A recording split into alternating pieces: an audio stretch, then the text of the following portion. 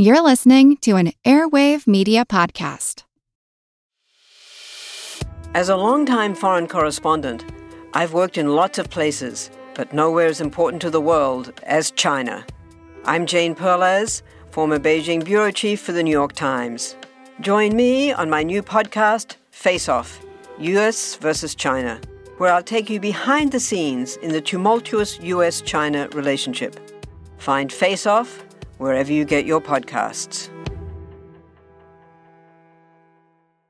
War erupted in Europe, and Germany attacked France. While the United States was officially neutral and worked hard to stop American companies from helping both belligerents, there was no doubt where most Americans and where the American president stood. They wanted Germany to win.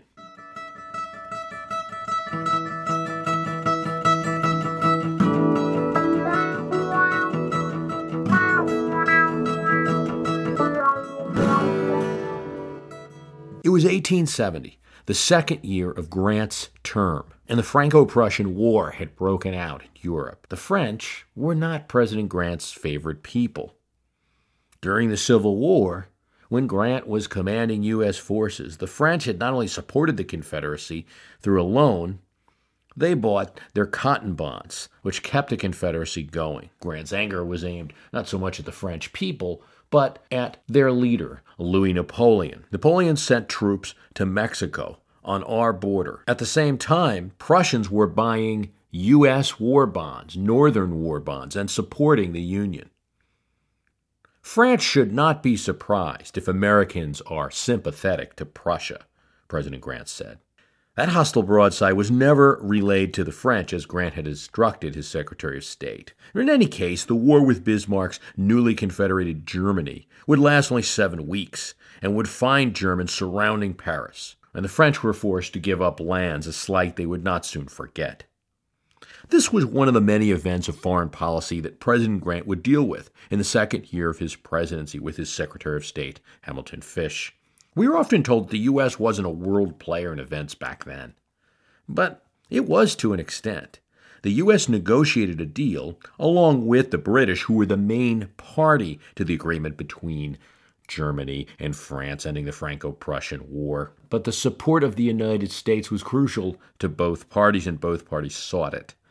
The war between European nations increased the need for U.S.-British relations, and at the end of 1870, Grant would go on to negotiate the claims called the Alabama Claims, claims of damage to American shipping from British-built vessels during the Civil War. Grant would see domestic accomplishments in his second year. The income tax instituted by Lincoln was lowered. The 15th Amendment gave black men the right to vote. In Virginia, after 5 years of occupation, civilian control was restored. In Georgia, black legislators were kicked out of the state capital. Grant's administration achieved a Tariff Act, which made 130 items free. It reflected a new kind of thinking on tariff policy, the kitchen table tariff, that is, raise the tariff on the items you can, but lower them on the kitchen table items, tea, coffee, sugar. But 1870 also saw Grant's foreign policy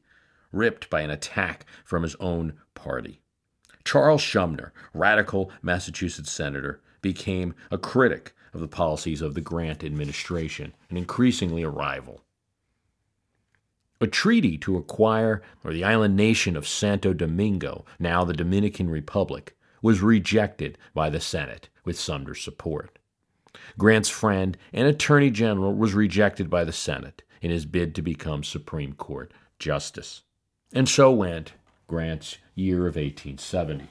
The second year of presidents are interesting to study. The president is more established, more used to an office that there's no training for. But the president also has lost that honeymoon appeal, the newness of a chief magistrate fresh from a mandate of the people. The opposing party is no longer stunned, off balance if they ever were, and opposition in the president's own party can often start to find their legs. March 1982 saw the Ivy League computer war game, the first nuclear war game conducted in the White House since Eisenhower, projecting a Soviet attack. Reagan did not play. That would, even in a game, be something that a president would not do. For national security reasons, no one wanted to telegraph what a chief executive might decide. Nixon's former Secretary of State, William Rogers, played the part of the president in the Ivy League war game. It did not go well. Soviets attacked Korea and Europe. William Rogers, acting as president, responded with conventional forces. The Soviets, controlled by the Ivy League computer system, decided to use small nuclear weapons to destroy our Navy and armored units, giving them an advantage in conventional war. President Rogers retaliated with tactical nuclear weapons at the commander level. The Soviets responded with an attack on Washington. The, quote, president was killed, but the vice president led us to victory. So said the computer game. The simulation emphasized nothing more than the fixation of Reagan's White House on Soviet nuclear domination, trying to win the arms race, pushing the envelope. We've got them on the ropes, he told Howard Baker, Senate Majority Leader. President Reagan's first year was political blitzkrieg in action. He got his tax cut and put the opposition on the defensive, charmed the media and the Washington establishment too. In 1982, as recession continued and unemployment went to 10%, as the deficit numbers did not go down as projected, the media declared an end to Reaganomics. Unable to muster the same coalition to push through a budget that he had in 1981, Reagan had to cut a deal. He had Vice President George Bush, James Baker, and his budget director Richard Darman meet with Speaker Tip O'Neill in secret. O'Neill was wary, but didn't want to seem non-cooperative. In the end, the two sides would agree to a tax increase, or more called a revenue enhancement increase, to cover the deficit of $99 billion. Gas taxes, cigarette taxes, business taxes, loss of certain deductions. O'Neill made Reagan get Republican votes before committing his Democratic lawmakers. And then the event that often describes the second year of presidents and makes it a tough one was the midterms of 1982. Republicans were set to gain off Speaker O'Neill's obstructionism. His image was attached to Democratic candidates in TV ads, and they even had an actor playing O'Neill in some of the ads. As he wrote in his memoir, Man of the House, it was Mr. Smooth against the old pal. But in 1982, the old pal won. Democrats won 26 seats in those midterms. The Reagan White House tried to be optimistic. The outcome, they said, was roughly as expected. But with Republican losses, with the economy a bit on the skids, no one believed the White House statement. They were more inclined to believe something that Reagan said into a microphone early on a radio interview when he didn't realize the mic was on. The country is in a hell of a mess. Call them the terrible twos. Maybe an exaggeration, but that second year seems to be when events reach a climax in a presidency. One president would get rebuffed. Another would take a strong stand against his opposition, and still another against his own party. A president would begin a new aggressive stance. Another would best an opponent. Still another president would be confronted with a rival for his office. The second year of any presidency, of course, was 1790. And this was an odd one because it was only in George Washington's second year that he had his cabinet fully in place. It took some time for the offices of State, Treasury, War, and the Attorney General to be created by the Congress and the members selected and approved by the Senate, and then the long trip to Philadelphia, the capital at the time. But a fully stocked cabinet helped his government, but also caused problems. Differences emerged between Hamilton, the Secretary of the Treasury, and James Madison, who, although he had been an architect of the Constitution with Hamilton, was now the leader of the House and had a different view on some issues, especially the issue of discrimination, the payment of bonds to Revolutionary War soldiers. Hamilton wanted the federal government to assume the debt of all the states and the federal debt that was owed to Revolutionary War soldiers. The problem was many of the Revolutionary War soldiers had sold their debt, their bonds, for pennies on the dollar to speculators who assumed that some new national government would be able to profit from it. Madison wanted both entities to be paid, the original bondholders and the new speculators. Hamilton won that battle. But when he asked to appear before the House to deliver a report of the Treasury, the House said no. It would be a violation of separation of powers. 1789 was all about a glorious inaugural, a new government, pomp and ceremony.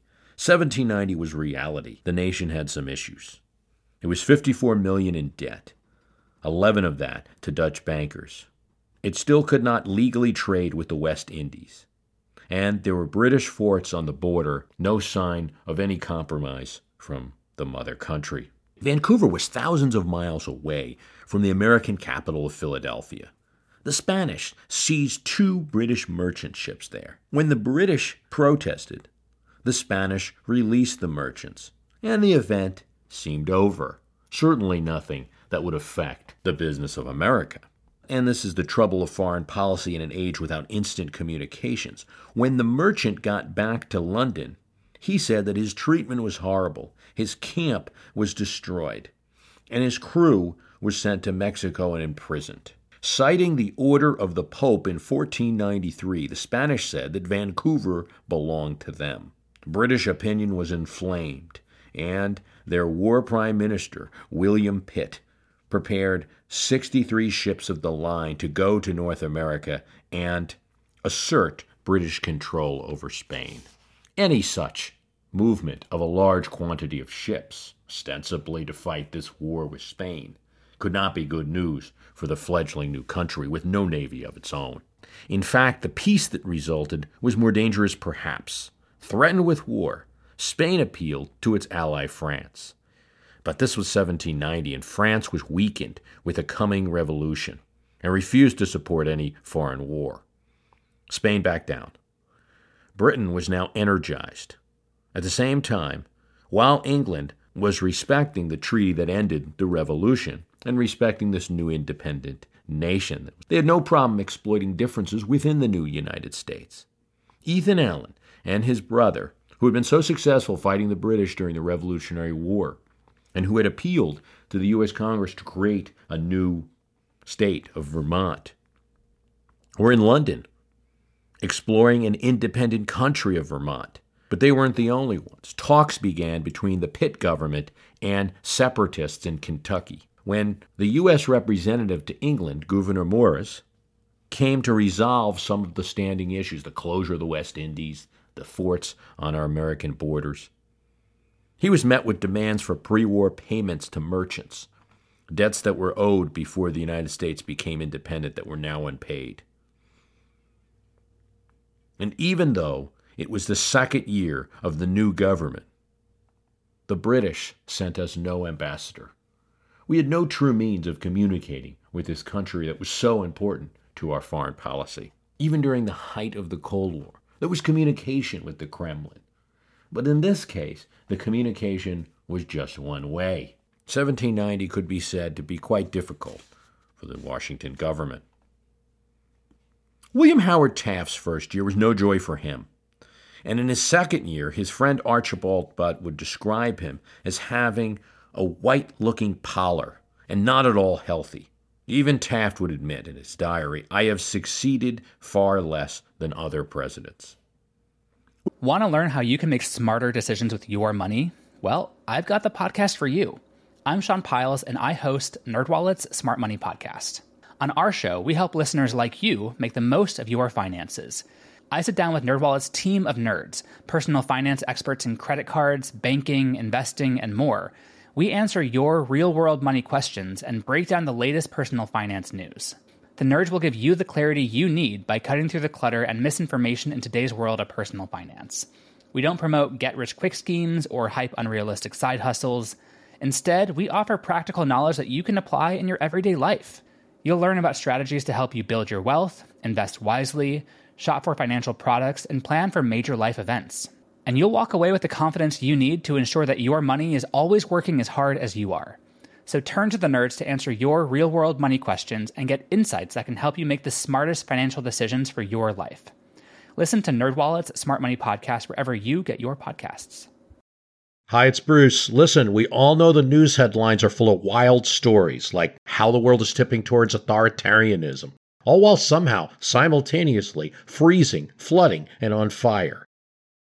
It's a lot to take in. But what if, instead of being on the brink of disaster, we're actually on the cusp of a better world? If I've got your attention, then I highly recommend tuning to a podcast that offers a weekly dose of optimistic ideas from smart people. What Could Go Right is the acclaimed news podcast from the Progress Network. Zachary Karabell and Emma Varvaloucas dive into the biggest news and most pressing topics of our time, from climate change to politics, and make the case for a brighter future. Season 5 features fascinating guests like democracy scholar Yesha Mounk on the hidden perils of identity politics, and NPR anchor Steve Inskeep about the importance of talking to people who differ from you, and what Abe Lincoln learned from those conversations that helped him unify the country. It's time to ditch the doom-scrolling polarization and start focusing on some of the things going right. So check out What Could Go Right wherever you listen to podcasts. What had been rumors in his first year in 1909 became reality in 1910, when the former president, Theodore Roosevelt, returned from a trip to Europe. He had been informed there of Taft's bunglings and his leaning towards the conservative wing of the party. The Republican Party in 1910 was split between progressives and conservatives. Despite an invitation, Theodore Roosevelt declined to meet Taft at the White House after his return from Europe. He did tell reporters, though, "I am for Will's renomination and election." This did nothing to quiet the rumors. And Roosevelt, in fact, did find time to meet with progressive Republicans who felt they got the cold shoulder from Taft. A veritable Cold War began in the Republican Party around the country, centering on the biggest electoral prize at that time, the convention of New York state Republicans. New York was the largest state in terms of delegates and electoral votes in 2 years. Theodore Roosevelt met with Governor Charles Evan Hughes, well respected by both factions of the party, conservatives and progressives. And he urged him to support a direct primary law. This would take the choice of candidates out of the hands of the bosses and reduce their power. Presumably, it was a good progressive step for the entire state, but it also meant these bosses couldn't weigh in on the choice of presidential candidate in 1912. Hughes was convinced to do it, and backed with a powerful name like Teddy Roosevelt, he attempted to get a direct primary in New York. Taft could see what was going on and told a friend, "The prophet of the square deal," that being Roosevelt's signature phrase, "is not playing fair with me." But Taft had his weapons too, and was also participating in this Cold War. He took Charles Evans Hughes out of the fight for a direct primary in New York by appointing him to the Supreme Court. Then he did nothing as the political bosses in New York denied Theodore Roosevelt the temporary chairmanship of the New York State Republican Convention in 1910. Roosevelt, in response, announced a tour of 16 states across the nation. Odd for an ex-president with no political ambitions. He called for an estate tax, an income tax, workers' compensation. He attacked the Supreme Court for preventing social justice. This struck Taft, who was a supporter of the court and who would be a future Chief Justice. It was a lightning bolt out of the sky, Taft said. Roosevelt angered Taft so much that it was affecting his golf game. Caddies reported he wasn't playing as well as he had the prior year, and in one instance he threw a club 25 yards, almost hitting the caddies. When the New York State Convention came, Roosevelt said he would beat his opponents to a frizzle. The old Rough Rider, former governor of New York, ex-president, had enough support to overcome the bosses and get himself named convention chair right at the convention. And the primaries of 1910 became a silent battle between Roosevelt and Taft. Roosevelt supported progressive candidates all over. Taft supported conservative Warren Harding for governor. He sent John Sherman, the vice president, to speak out against Robert La Follette, who was running in Wisconsin as a progressive Republican. He then, in Washington, made a speech urging Republicans to be loyal. They must not be disloyal. The results of the primaries were mixed. A progressive, Walter Stubbs, won in Kansas. Hiram Johnson, the progressive, won in California. But Warren Harding, who it was said, a vote for Harding is a vote for Taft, won as governor of Ohio. And he beat the progressive son of President Garfield, James Garfield Jr., in that year's race. A midterm defeat is a bad omen for a president. But in William Howard Taft's case, the defeat that would meet him in the general election in the fall of 1910 was made slightly different by the unique circumstances of a president battling with a former president. For Taft and Roosevelt, it was a sword that cut both ways. When Republicans lost 41 seats, it was, as Taft said, a tidal wave, a holocaust, and a cataclysm all in one. But many of the progressives who Roosevelt had supported and who had thus been the nominees of the party, had won their primaries, also lost to Democrats. And so both Taft and Teddy Roosevelt lost some after Democrats took the House in 1910. But we know at least what one president thought as his second year of his presidency would begin. Rutherford B. Hayes wrote in his diary about his first year. On the whole, the year's work has produced results. Peace, safety in the South to an extent not known for half a century. Civil service reforms. No nepotism. No removal from government except for cause. In a state election in New Hampshire, a group of candidates who had run on the president's ticket in 1877 won their election. It encourages me, Hayes wrote in his diary. The former governor of Ohio was not in an easy situation. He was caught between two strong factions of his own party, the Roscoe Conkling, stalwart faction of New York, and that of James Blaine, the former Speaker of the House from Maine. He removed two men from the Custom House of New York, a patronage job, including future President Chester Arthur, while the Congress was on recess, something that angered many in his own party. Eventually, Senate would approve his appointments. That would not be until the next year. But nor was his own party Hayes's only problem. Since Grant's second term, Democrats controlled the House, and they launched an investigation into the president's title. Was it legitimate?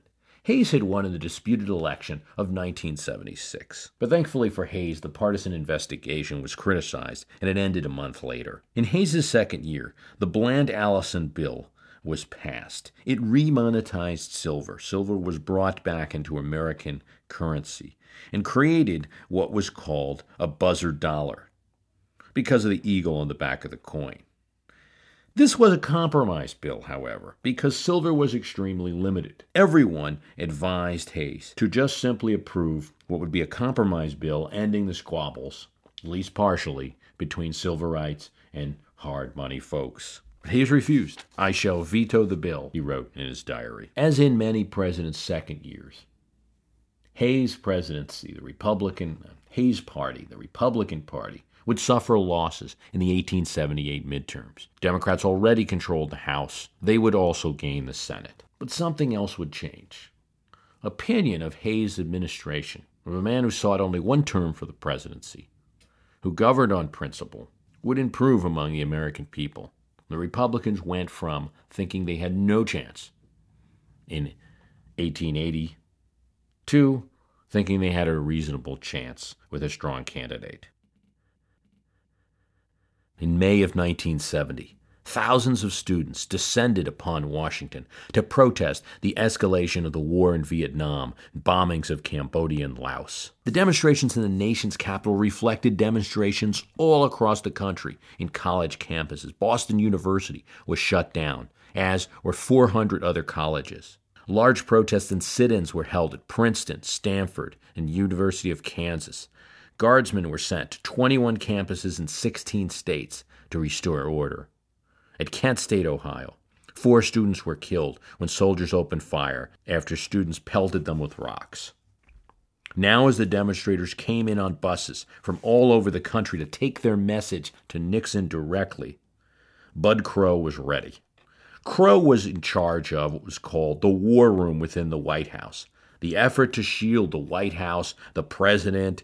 At around 4:35 a.m., as students were arriving and as Crow settled down to begin his work.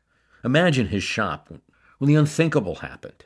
Over the Secret Service PA system blared, Searchlight is on the lawn. Searchlight is on the lawn. Searchlight was the code name for President Nixon.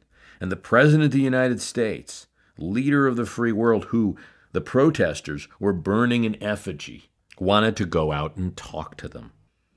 Crow got in his car and followed Nixon and the Secret Service, eventually reaching him at the Lincoln Monument, where he saw President Nixon talking to about 8 to 10 startled students.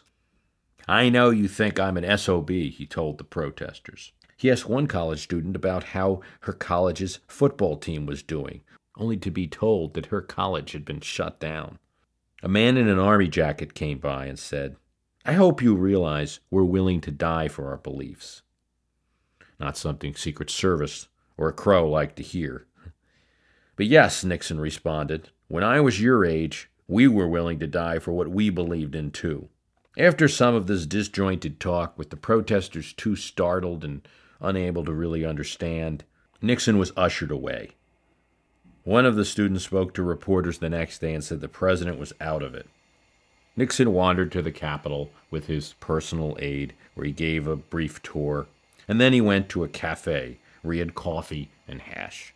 Nixon wasn't in great shape, the second year of his presidency in 1970, and the protesters honestly bothered him. More than anything else, insomnia plagued the 37th president. Like his predecessor, Vietnam plagued his presidency, and more specifically, the escalation of bombing into Cambodia would define the second year of Nixon's presidency. His approval rating, 51%. There was no end of sight in Southeast Asia.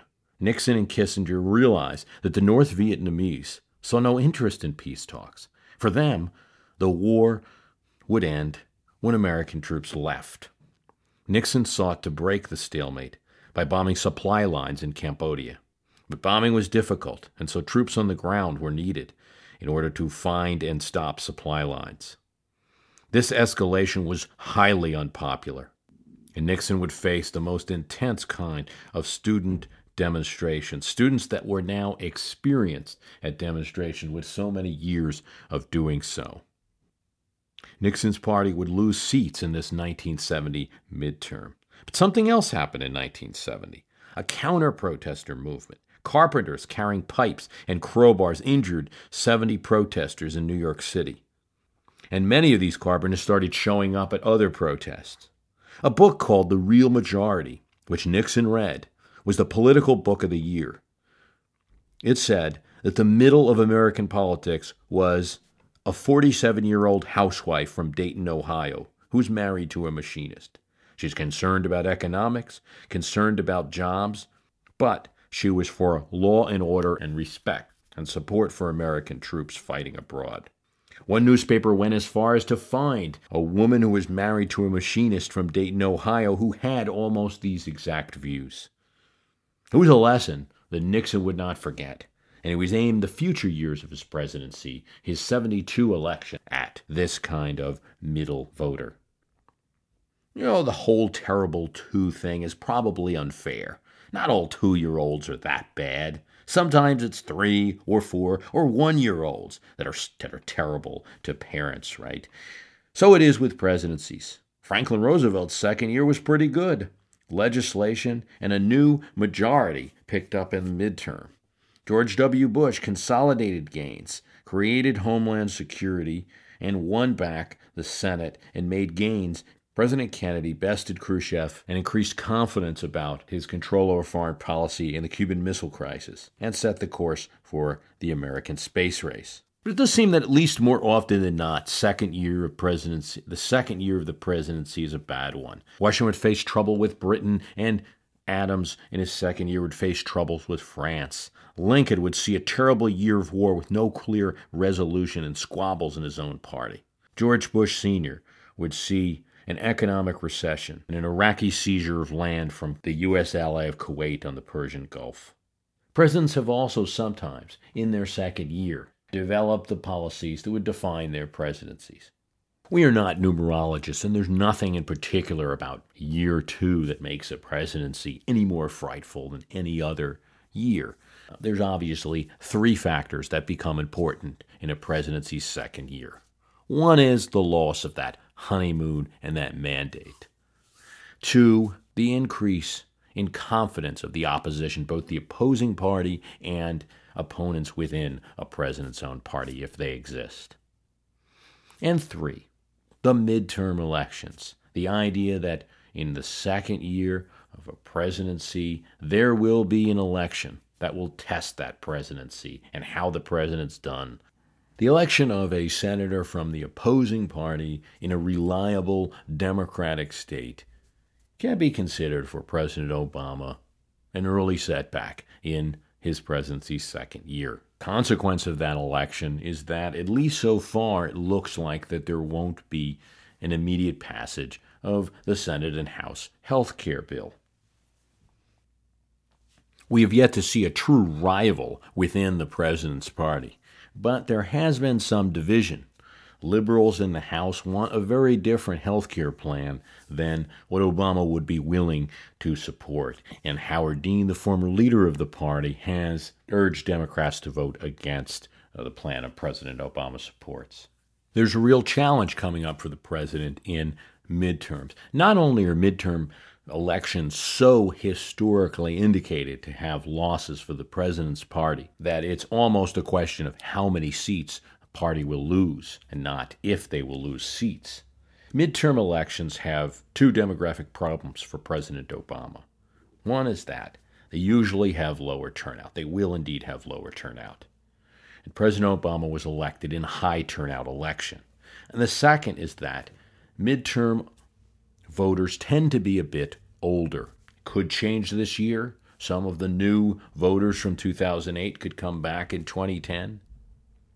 But usually they're an older and in some cases more conservative type of voter. Now, issues like Social Security and Medicare can be important in midterms, and that's helped Democrats in the past.